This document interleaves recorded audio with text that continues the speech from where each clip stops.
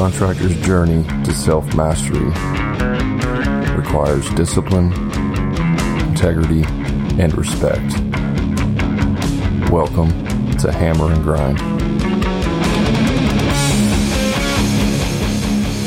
And welcome to the Hammer and Grind podcast, the podcast built for contractors to help maximize profits and get you off the tools before burnout or bankruptcy happens. I'm your host, Brad Hebner, and I'm here to help you on your journey to self-mastery. Make sure you check us out on our social media platforms, TikTok, Instagram, Facebook. Just search for Hammer and Grind podcast, and you'll be able to find me there. Consider joining my free Facebook group called the Contractor Profit Blueprint. I created this free group to give you as much information as possible to help you in your business. I go live in there once a week, tons of content to help you in your business. Now, if you want to accelerate the success, consider joining my paid coaching group called the Profit Club. In there is a great community of contractors all willing to share information and help each other succeed, as well as hundreds of hours of training, coaching calls, everything you need to accelerate your business. If you want to learn more about that, you can find out more information on hammerandgrind.com/the Profit Club, or just send me a message and I'll be happy to share that with you. Now, let's get on to the show. All right, welcome back to the podcast. Today, I got a special guest on the show. I'm excited to have Ryan Englin with Core Matters. Ryan is passionate about supporting growing businesses, particularly in blue-collar industries, to build amazingly productive companies by hiring the right people. Growing up, he saw his own father working 12-hour shifts and weekends as an owner-operator, witnessing firsthand the struggles that these companies have in hiring quality frontline employees. I'm sure nobody listening to this show ever struggles with that. Ryan was determined to help them find a better way. His company, Core Matters, provides coaching and training on attracting, hiring, and retaining rock star employees. Using his proven process, the Core Fit hiring system, small and mid-sized businesses learn how to start hiring better people faster. With almost a decade in business, Ryan has helped business owners achieve their goals by hiring the right people. Ryan, welcome to the show. Excited to have you here. Oh, Brad, thanks for having me. Yeah, absolutely. So tell us a little bit about your business and how that came about. How did you create a hiring training business? So I went to college to major in HR. I just love the people side of business, and I graduated in 2001. And I thought, I'm going to take summer off, and in September of 2001, I'm going to go get a job. And then, the terrorist things happened, and everybody laid off, and the market changed, and nobody wanted to hire anybody in HR. So got into sales, did that for almost a decade in banking. And I cut my teeth in corporate, and I was like, this is awful. I'm not a corporate guy. I'm not cut out for this. So I ended up starting a digital marketing agency. I wanted to work with small businesses and helping them retain customers. Because there's so much effort on the sales side of got to get a new customer. It's like, well, what about the repeat customer? And I saw an opportunity, so I took it.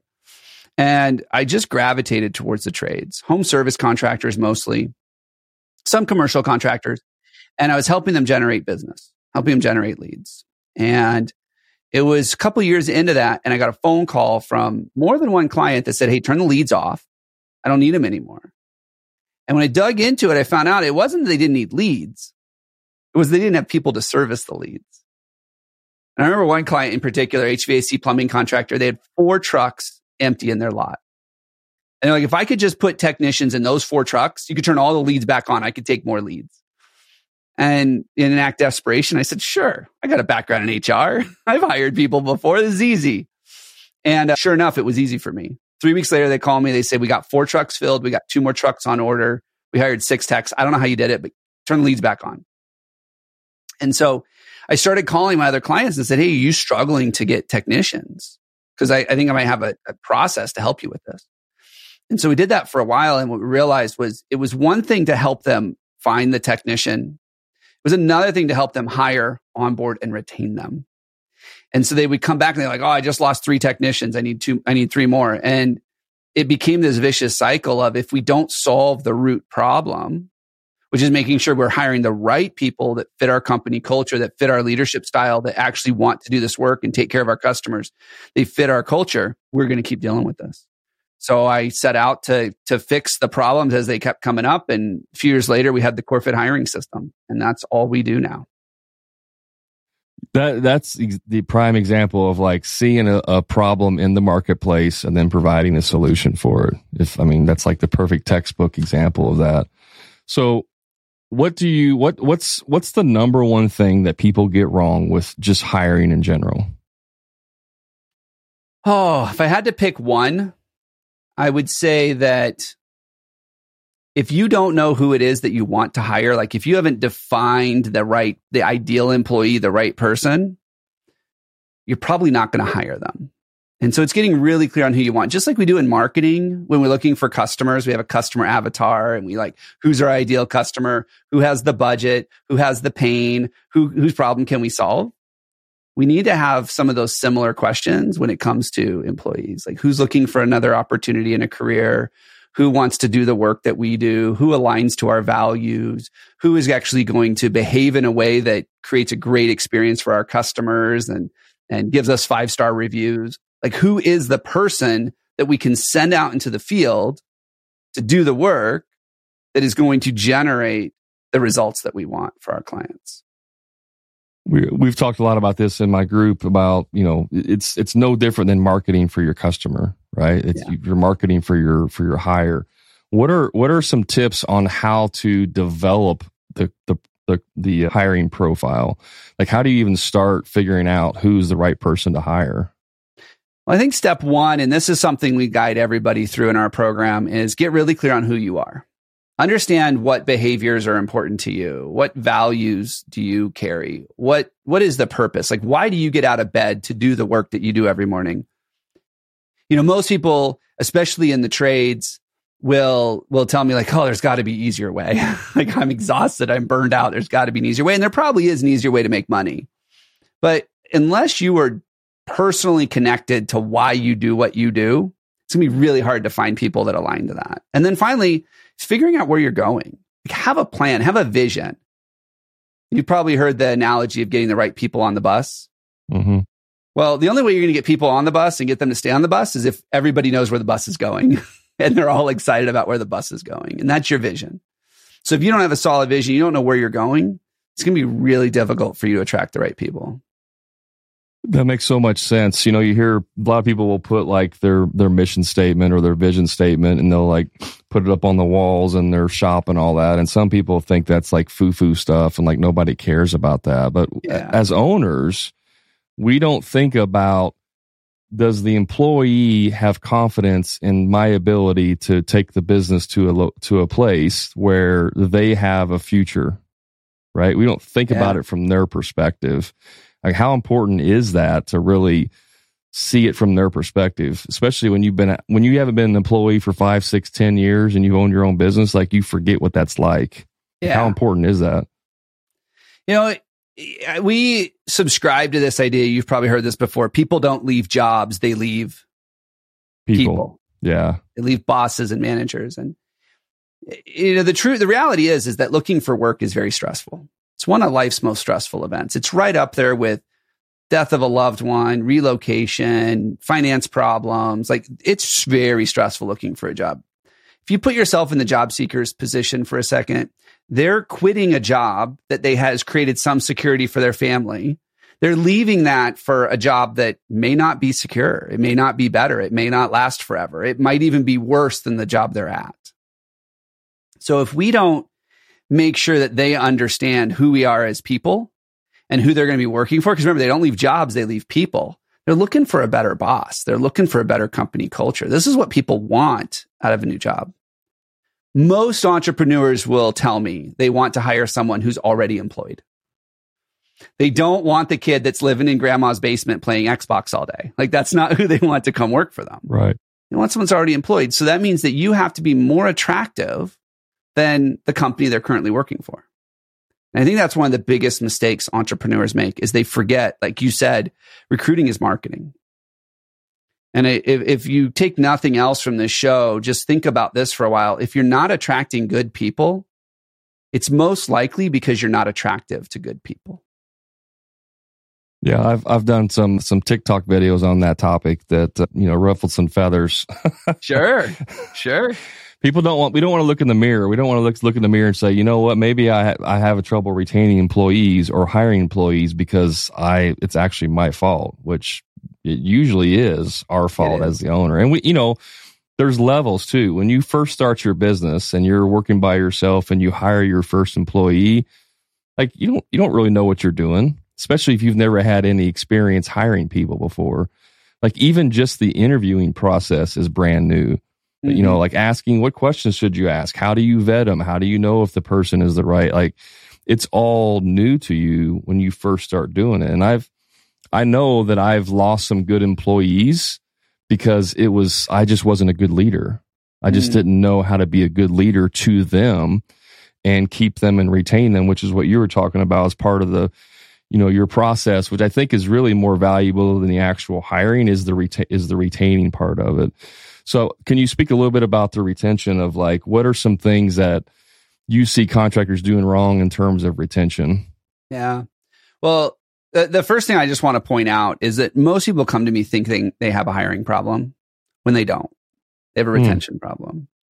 And if you want to do a quick check on that, ask your accountant how many people you had employed at the end of last year. And then ask them how many W-2s you issued. And you're often going to find that the number of W-2s you issued for last year was much higher than the people you had employed at the end of the year. I've seen some that it's 5 to 1. Like they'll have 10 people employed at the end of the year, they'll have 50 W-2s they issued. You don't have a hiring problem. You have a retention problem.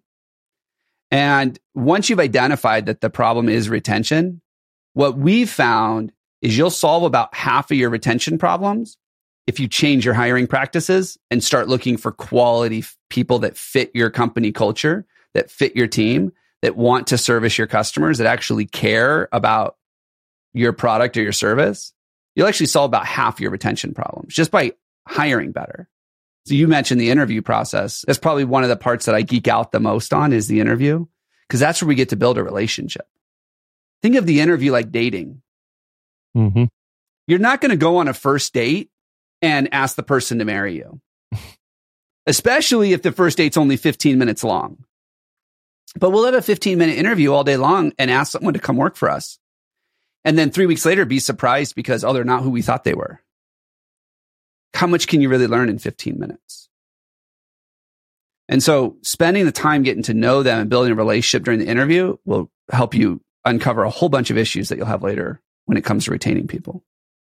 For sure. I can attest to this because once I actually had to employ my wife to help me with the interviewing process. She's much smarter than me. She's a professor at a private university. So I married up quite a bit. Yeah. But I had her like write out some better questions, like on the phone. So I have like my phone interviewing questions and I have my in-person questions. How much should you have a phone interview process first or should you go right to a in-person interview? Like, you have any tips on like the best way to kind of set that up? So I'm going to give the answer that your listeners aren't going to like, which is it depends. Right now, there are more employers looking for people than there are people looking for jobs. For sure. So when you're in this period where it's definitely a job seeker's market, I would say that the barriers to entry, you want to minimize as much as possible. So if you are going to phone screen someone, you're really only screening out the non-negotiables, which for some is, can they make it to an interview on time? Like if they can't show up to the interview on time, they're not going to show up to the job site on time. That's that simple. But for our process, we do think that you need to slow down the interview and spend more time getting to know the person. Now, the phone screen, 2-3 questions maybe. The things are non-negotiable. Can you physically do the work? Is one that we're off. Are you authorized to work in the United States? Depending on what state you're in, right? Are you authorized to work here? And then maybe 1 or 2 questions around company culture. Like something around, why do you want to work for us? And when someone says, because I need a job or because rent's due, they're not going to stick around. So those are some things that you can knock out in the screening process. But beyond that, the in-person interview should be a combination of culture fit. Do they fit your culture? And can they do the work? And can they do the work, just to be clear, does not mean can they do the work your way, because you need to train them to do that. It's can they physically do the work? We have some clients that'll do mechanical aptitude assessments, which is basically like, here's a bucket and here's water. How much, which is too much water to fit in the bucket? It's just spatial reasoning and some stuff like that. Or they'll say, like, which screwdriver will actually tighten this screw? And they've got to be able to tell that kind of stuff, which in anything is really silly, but there are people that can't pass that. So I want to get into that here in a second, but I want to tell a funny story because long time ago, before I started my own business, I took an interview with ServPro, which is, fire restoration company. Yeah. And they have a questionnaire. Like, you sit down behind a computer and fill out this, aptitude test of 30 questions or whatever it was. And you come into their office and do that. And there was a question on there that the wording was not correct. Like, it just grammar on it was not correct. It didn't make any sense. Yeah. Right? And I pointed it out to him after I got done. I said, hey, question number 14, you might want to take a look at it. It doesn't make any sense. And he goes, wow, you're the first person that's ever said that in like 5 years. And I thought, does that an indicator of the company, or the hiring people? And I ended up not working there, but for other reasons. But I just, stuff like that kind of it's funny to me. Like, how could somebody not say in the past that this question is not right? Because it was very obvious. It wasn't like a trick question or anything. How well do those types of, questioning and testing and all that stuff? I mean, does it work? Is it worth doing? I'm a huge fan of pre-hire assessments, which is what you're talking about. A huge fan of them. However, I'm a fan of them in the sense that it aligns with the type of work the person's going to be doing. So, for example, we get general labor is a big one. Like, everybody wants people that'll do general labor. It's the grunt work, the demo stuff, the cleanup stuff, all that. And they'll give them a typing test. I'm just like, help me understand how your brain connected swinging a sledgehammer and digging ditches to typing. And it's not that anybody ever thought about it. It's just that that's the test they give everybody. They didn't think about it. Same thing with the grammar. So, like, I wouldn't fault a technician for not finding grammar issues. Now, if I was hiring a controller or I was hiring a copywriter or something like that, and they didn't find that stuff, that would be an issue. Another one that we see a lot of is they'll do an assessment around using a computer. Well, is the technician going to be using a computer? If not, then don't assess them on that. Now, is your customer service rep going to be using a computer? Then assess them on it.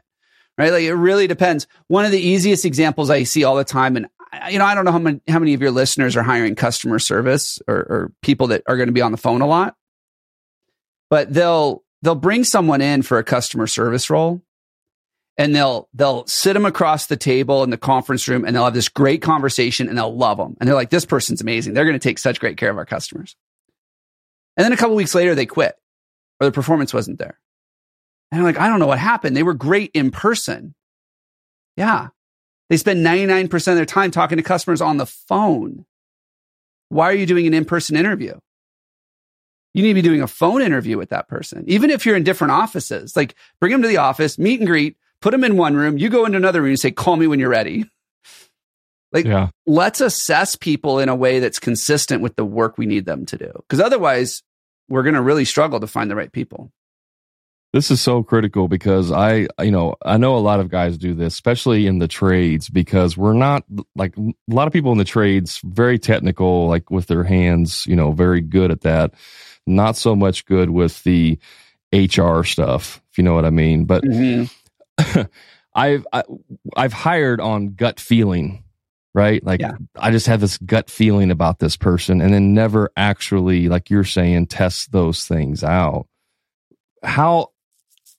I guess I'm trying to word this correctly, but how can somebody who really relies on gut feeling kind of make that transition? I mean, is it just a matter of giving them the right tools to do that? Or like, how can that even help them? Yeah. So the reality is, people that use their gut to make decisions, usually that feeling comes from past experiences.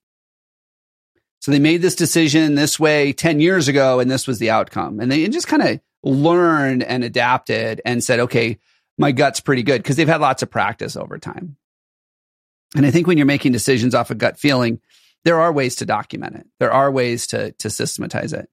One of the things I would encourage everybody to do is stop asking questions during the interview and start developing processes during the interview.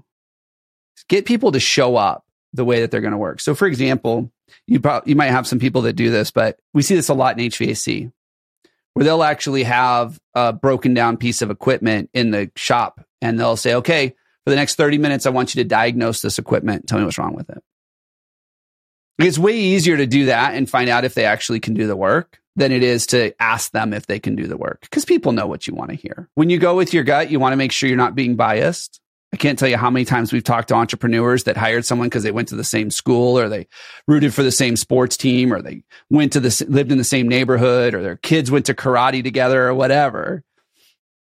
Those aren't good reasons to hire people. Yeah, that's yeah. I've made similar hires like that. Not to basic stuff, but more things of like, oh, I worked for this type of person. I did this type of work. Oh, okay, great. You're hired because you had similar experiences that I did. Sure. I've done like physical tests, like what you're saying, like diagnosis, but I've actually done tests like, hey, install this casing on a door, or wire this, receptacle together, or do this, or I made a little miniature wall, like put, tape and mud this one corner one time. Yeah, something that took 10, 15 minutes. Do you recommend stuff like that for labor type positions? One of the things that we recommend for plumbers is, because this is super easy to set up in a corner of an office, is have them replace a toilet. Have them take off an old toilet, put a new toilet on. Yeah, it might take them 20, 30 minutes, but you don't have to sit there and watch them the whole time. You just keep checking in on them, but you want to see, can they do it? And are they going to do it in a way that's to code and is not going to cause any issues later on? It also helps you with speed. Like, for example, window tint install. We worked with one long time ago, and they basically said, hey, if you can't tint a whole car in an hour, like I don't need you because I'm not going to make any money if you can't do that whole thing in an hour. So you got to be fast and meticulous. So you can have those conversations all day long, but if you don't get to see them in action, you're never going to know. Is there any kind of legal requirements or anything if you have someone come in and do work in your place? Like, is that even an issue, So here's the disclaimer my attorney will tell me to give. I don't know. Check with your local state and city. However, I'm not a big fan of spec work.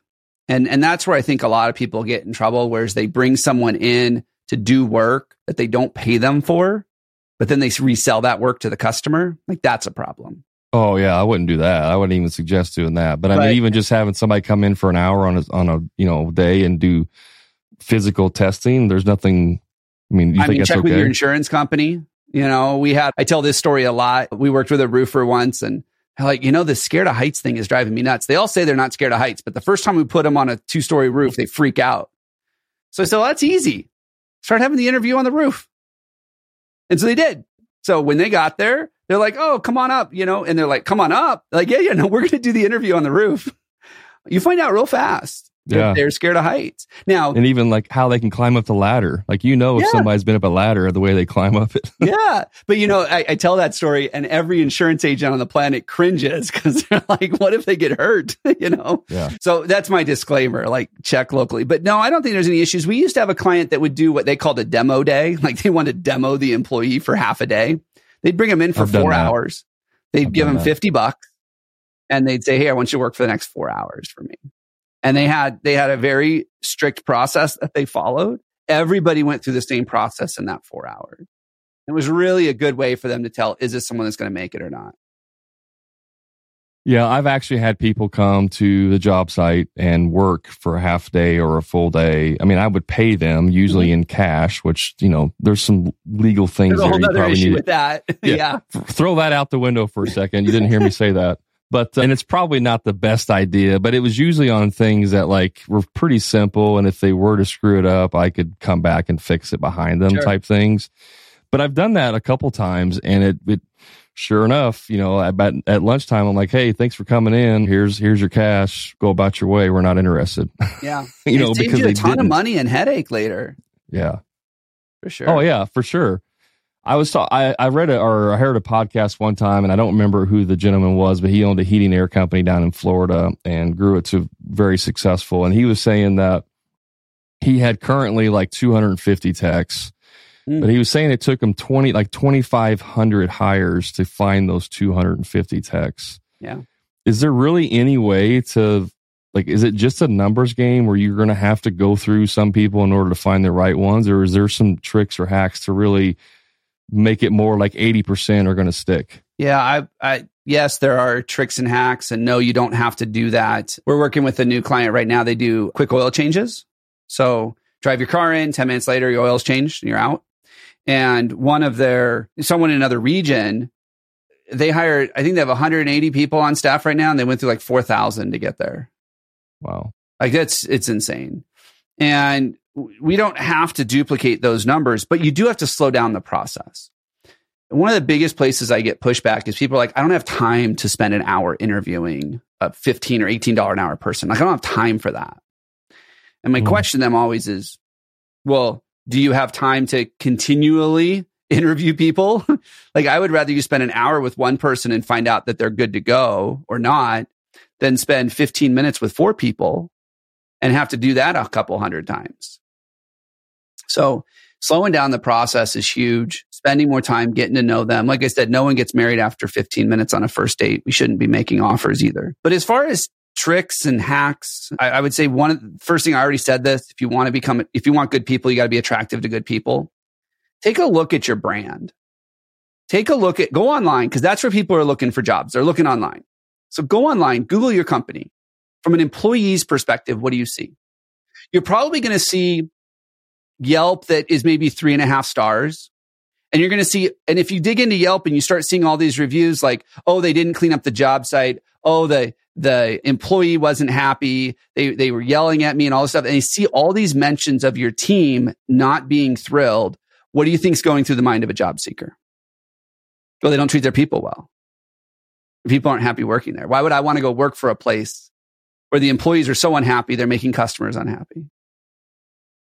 Or go online and find out how easy it is to find out about your company. We just talked to someone, their Instagram account is full of pictures. And I asked them, like, are these customers? They're like, no, these are all our employees. Like, but there's nothing on here that says they're employees. Like, if you're going to brag about your employees or you're going to put testimonials up for your employees or something like that, let people know this is our team. They're having a great time. I think another thing too that is a big miss for most people is they don't think of their job posting as an advertisement. And that thing you post on Indeed or on your website or on Facebook, that's an ad. And I think it's really important that you understand that's an advertisement and you should treat it as such. You would never see a car company post an ad with or have a commercial and up pops on the screen is just a bulleted list of the maintenance schedule and how to take care and what you have to do to own this vehicle. You would never see that. Instead, you see the top down, attractive young couple driving down the Pacific Coast Highway, enjoying life. And that's how they sell cars. You're selling your company and you're selling that job to a prospective job seeker. Stop with the bulleted list of how much they have to lift and how much work they have to do and how they have to bend and stoop and crawl and they're going to get dirty. Like, sell the position, like, sell it and market it and promote it in a way that people go, I want to do that. And I want to do it for that employer. I know those aren't quick hit, tips and hacks, but I think those are 2 big things that they can do. Yeah, we've had lots of conversations around like the job posting itself, the ad copy, that you put in there. I'm sure you would probably agree with this, but like when you're doing some type of job posting, like you really need to start with why someone would want to work there, like what the benefit is for them. Like if you're if you're this type of person, if you enjoy these types of things, then we have an opportunity you might be interested in. Mm-hmm. But I see contractors all the time. And I posted one in my group and he was in my group and he wasn't too happy about it, but he was a roofing contractor and his job posting was basically, and it was like a post on his personal page. It wasn't an actual, paid ad, but it was like, I'm looking for roofers. If you're going to complain or do this, don't even bother calling me. And, if you don't have a license, if you got a felony, don't even call me. And it was like all these things, like basically, if you're not the perfect person, don't even bother calling me. Yeah. I mean, I mean, I'm pretty sure that's not going to work very good. But any thoughts on like just how to structure some of that stuff? Yeah, well, don't do that. Let's start there. Like the last thing you want to do is make people feel alienated. Yeah. You know, I'm a huge fan of second chance programs. So if you're a felon and you've done your time and you've cleaned up your act, and I'm not sending you in to be alone with a homeowner, like who cares? Like if the homeowner is not there and there's a crew there and they've cleaned up their act, give them a second chance. Like I'm a huge fan of that stuff. Sure. So the last thing I want to do is alienate people that are working to better themselves and create a better life. Beyond that, I think that the most important thing that people forget in a job ad is nobody cares about the work you're going to ask me to do. Like if I'm a roofer and I've been roofing and I've been doing, you know, whether it's commercial, residential, tile, shingle, whatever, if I've been doing roofing for the last couple of years, you don't need to tell me how much I need to lift. You don't need to tell me how I need to prep the job site. You don't need to tell me all the work that I have to do. I know what's involved. I'm not looking for a new job. I'm looking for a new boss. So tell me why you're a better boss. And by insulting that's gold right there. A whole bunch of people is not the way to do it. I love that you said that. They're not looking for a new job. They're looking for a new boss. I've said people leave people, not positions, but I never thought it in the opposite way of like they're looking for a new boss, not a new job. That might just be the gold nugget of the entire show there, Ryan. You know, when we write job ads, most people freak out at the length of our job ads. But you got a story to tell. Tell it. Why are you a better place to work? Why are you a better boss? Why is this a better team? How's my life going to be better? Those are the things that people want to see in a job ad. Are you a fan of like behind the scenes videos of your team, like posting on social media and stuff like that? Yeah. Employee testimonials, for starters. I go interview your team that likes you and ask them why, right? Ask them why and post it on social media. You do it with your customers all the time. Do it with your employees. And what's crazy is we actually have some data to show this. If you take an employee testimonial, it'll have more views than a customer testimonial will. And you will close more business because customers want to do business with companies that have happy employees. Absolutely. It'll do more for you than a customer testimonial ever will. Another thing we encourage people to do is to build a bench. Build a pipeline. You know, I don't know how many of your listeners have an email marketing list of customers, right? But they do a proposal and the customer's like, oh, it's outside of budget right now. Let me save. I'll be back in a year. Like, do they go on a list that you keep them, let them know what's going on? Why don't we do that with job seekers? Like, how powerful would it be if you had a list of 100 or even 200 people that have expressed interest in working at your company? And you have a company party, Christmas party, New Year's party, birthday party, whatever. And they got an email and the subject was, wish you were here. And it's a picture of your team having a great time and a quick little caption of what they missed out on. And then at the bottom, the call to action is join our team. Okay, you got my wheels ticking now. Well, I don't know if the wheels tick, but you know what I mean. Depends. What are you only putting people that are like qualified but did not accept a position? Because obviously you wouldn't want to market to someone who's not qualified for any of the positions. Why not?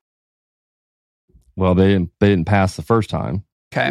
Do they know people that might have passed? Is it? Sure. Is it possible that they went and got the experience and now they could pass? Sure. We work with a lot of companies that do apprenticeship programs, and whether they're formal or accredited or not, and they'll get all these people applying for these entry level apprenticeship programs because some apprenticeship programs pay really well, and they won't hire them all. And then what'll happen is they'll put them on this list, and in 2 years, if that person really wanted to be in that industry, maybe they went and got an apprenticeship somewhere else, and now they come out a journeyman. And now you could hire them at higher wages and everything else. Like you never know what's happened between the time that they applied and you didn't hire them and now. And how often have you, and I don't know if this happens a lot with your listeners, but we see it happen a lot with our clients, is they get all these applications and they never get a hold of the people. Right? They get ghosted. Yeah. They don't get them scheduled for an interview. They never get a phone call back. why not drip on those people? It costs you nothing. Man, you got me thinking on that. I just see like if the one guy that interviews and like you would never hire this person in a million years, does not have the person. Okay. That's what I'm asking. With our customers all the time, right? Like well, that's true. We have customer lists and we're like, oh my gosh, I am not hiring that, or I'm not going to work with that Karen. You're just like, I'm done. Yeah. You're going to remove them from your list because you don't want it back. Gotcha. So you do the same thing here. But I would say majority of people probably never even talk to the people that should be on that list because they got ghosted or they never scheduled the interview or anything like that. Well, I mean, I'm thinking of like the people that were on paper, they, the application or resume, like they were really good, and you reach out to them and they like, I just took a job somewhere else, man. Sorry. I'm starting next week. Well, in 2 weeks, 2 months, 2 years, they may be done with that job too. So that makes perfect sense. Yeah, absolutely. The other thing we do is email marketing lists. So when someone's on your careers page, have a place to capture their email address, even if they don't apply for a job, and start a careers newsletter or a jobs newsletter for your company. You're already probably doing a newsletter. So just do one that talks a little bit about what it's like to work there. We've got some clients that they'll set up a 6-month onboarding in their email campaign. And we've got 20 or 30 different emails that'll go out. And it's all automated. So when someone signs up, they learn all about your company. You do the work once, it's done. And you got a whole new funnel for getting people that want to come join your team. Man, that's okay. I said the other one earlier was gold. I replaced that one with this one, Ryan. This is the golden tip right here. No, they're all gold there. So I want to shift focus real quick. And because I was looking at your website, and you guys talk about doing like employee referral programs. Mm-hmm. So can you speak a little bit about kind of like how someone might set that up? Yeah. So there's a couple things to go into building an employee referral program, which, by the way, I'm a huge advocate of them. Everybody should have one. Most people will tell me I've got one, but I don't get a lot of results from it. And I want to help break that piece down. So I don't want to spend too much time how to build it and all that. A couple of things to keep in mind, though. It's an employee referral program, not an employee retention program. There's a distinction here, because what do most companies do when it comes to rewarding someone for an employee referral? They say, well, you both got to be here in 90 days, or you both got to be here in 6 months to get the reward. Well, so what you've done is you've basically taken the behavior that you wanted, which was the referral, and that's how you sold it. But then when it shows up, it really becomes a retention issue. And I'm sorry, but if you've got a tech and their job is not recruiting or retention specialist, how is it their responsibility to make sure the person that you chose to hire is still there in 6 months? Right. So if you're going to do an employee referral program, make sure you reward for the referral. Now, if you want to reward on top of that for retention, awesome, but reward for the referral. The other thing to keep in mind with employee referral programs is only 6% of your employees will refer for money or recognition.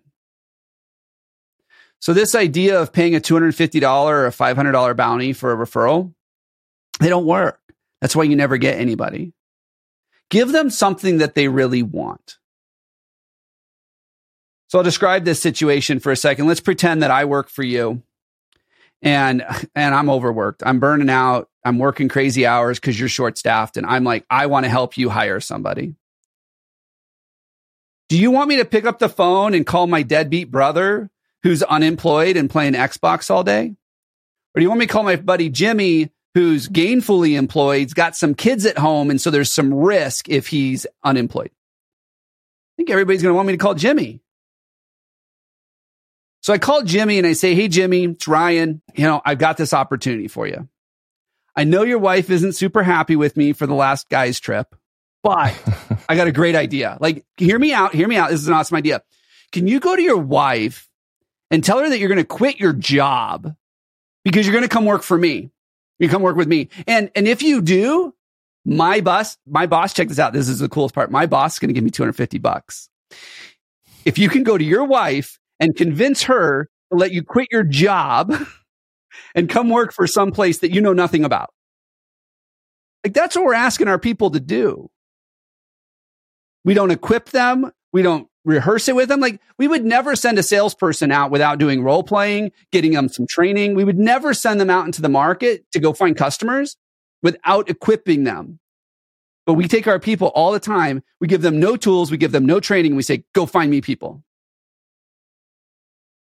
And they're just like, yeah, I'm not going to take that risk. Like, Jimmy may not be my friend in 6 months if it doesn't work out here. I'm not willing to take that risk for $250. Mm-hmm. When you put it that way, Ryan. I mean, that's what we're asking them to do. I mean, help me understand how we're not. So what's the correct way to incentivize them? Well, we do a lot of work in the trades. And one of the things that I will never understand is why we don't give PTO to technicians. Like, I'll never understand why we don't give them paid time off. Now, I know there's some companies that are making that shift, but for the most part, there's no paid time off unless you've been there 5 years or something crazy like that. So imagine the conversation with something like this and said, hey, Jimmy, I know your wife's not crazy with me right now because, we had that guy's weekend, but I also know that she's been on you to go visit her parents for the last year, but you just haven't been able to pull it off because you got no paid time off and your boss isn't going to give you any paid leave. So you're going to have to sacrifice some income in order to go do this. And it's been wearing on you guys a little bit. Well, here's the deal. If you come talk to my employer about coming over here, they're actually going to give you 5 days paid time off after you've been here 90 days. They're going to give that to you just because you came over here as an incentive. They're also going to give me some paid time off too to help with, me getting to spend more time with my family. Or maybe, heck, you and I can go to another guy's weekend. I don't know. Like, think about that for a second.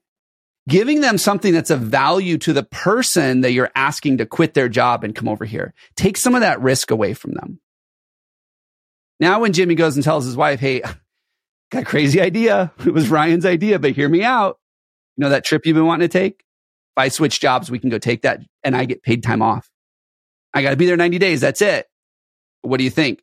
Way different conversation than, hey, if I quit my job and I risk the livelihood of our family, Ryan's going to win. Now both people are winning. And PTO is cheap. PTO is way cheaper than the signing bonuses you've been giving and the referral bonuses, or heck, even worse, the thousands of dollars a month you give to Indeed because you think that's the better way to recruit. Yeah. So just for clarity here, was that just an example of one type of incentive, or is that one that you typically go to as like PTO? We like that time? One, especially if it's commonplace in your industry that people don't get PTO. We like that one. It's funny. I had a client a few years ago, and family was one of their core values. And I'm like, well, help me understand this for a second, because not everybody likes their family. Help me understand that. Like, no, family is one of our core values. We want everybody to be able to spend time with their family and put their family first. I said, okay, I get that. So help me understand something. Do you ever have overtime? I'm like, well, yeah, we've been short-staffed for years. Everybody works overtime. Is it ever mandatory? And I'm like, oh, no, we would never make it mandatory because we want them to spend time with their family. It's important to us. And I said, okay. Now, if I choose to never accept overtime because I want to spend time with my family, does that affect my career prospects? And the owner looks me square in the face and he goes, Ryan, we want team players. I'm like, got it. So it is mandatory, or I get passed over for a promotion.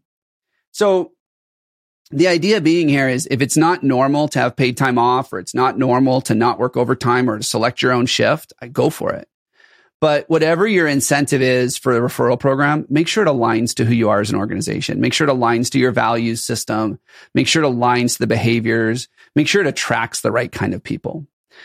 Because here's the truth. People that you attract with a signing bonus or more wages or more money are the same exact people that are going to leave you for a signing bonus, more wages, more money. So make sure that you're attracting the right kind of people with whatever your incentive is. Have you ever read the book, The Ideal Team Player? I have. I think that's one of the greatest books on hiring I've ever read. One point of clarity I want to make about that, though. Hungry, humble, and smart. I see so many people. They're like, oh, we got to do hungry, humble, and smart for how we interview people. But one point of clarity is, in that book, hungry, humble, and smart were the core values of the company. So don't think that hungry, humble, and smart is right for your organization. What's right for your organization is your core values. So sure, we all want people that are hungry, humble, and smart, but if those aren't my core values, I shouldn't be hiring based on them. I should be hiring based off the core values. And I think that's the lesson that a lot of people miss in that book. Yeah, I missed it until you just said that, and that makes perfect sense. Because I read that book and then did interview or ads on, hungry, humble, and smart, and which it worked. 'Cause I did have one guy apply. He's like, I read that, but that's because those are also my core values as a person. Yeah. It just so happened to align with what the book was saying. Yeah. But I mean, we had one roofing company that like, we got 6 core values. I'm like, I thought you only had 3. They're like, no, we added hungry, humble, and smart. I'm like, okay, all right, well played. Not quite how it works. Yeah. But all right. So I wanted to ask you here, you have a book, right? How to hire the ones you want that you don't want to fire. Is that right? How to hire the ones you won't want to fire. It's a short book. It's about 60 pages, short read. It's all about interviewing and particularly the interview process. How do you get people to take their mask off and stop faking it through the interview? Because everybody can fake it for half an hour. They can tell you what you want them to hear. How do you break that down and get through them and get them to be authentic and during the interview process so you know who you're actually going to be hiring? And that's a free download on your website. They can download that on my website. Absolutely. Or you can get it on Amazon if you want the print copy. Yeah. Okay. And just so I had it right, it's how to hire the ones you won't want to fire. Correct. Okay. Yeah. So yeah, guys, and we'll have the links to the show notes for the website, and you got, like you said, you can go to Amazon and buy that as well.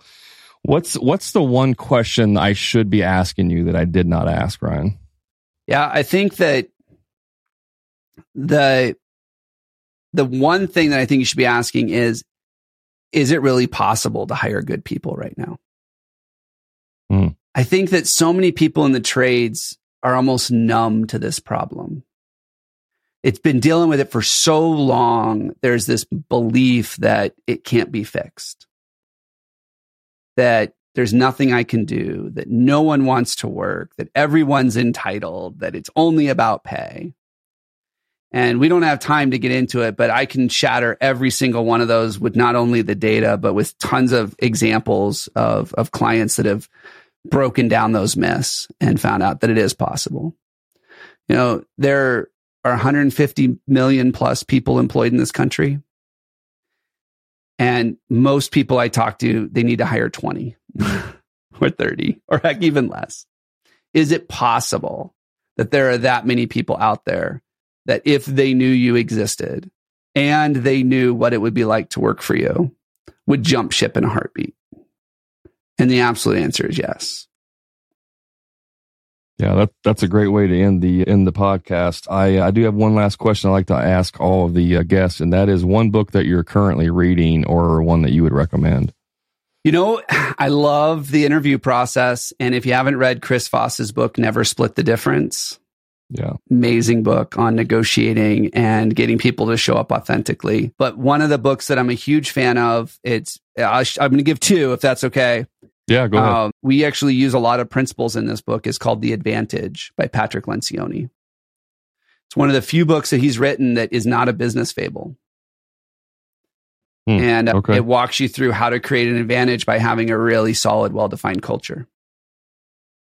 Is the book kind of about like the hiring or just having a good culture in your business? It's how do you as a leadership team really develop the process for identifying who you are, communicating it to your team, reinforcing it to your team, all of those things. It's a really good book. It is a book that I know a lot of coaches use in their business to help people get through the core values process and building culture and creating that intentionally.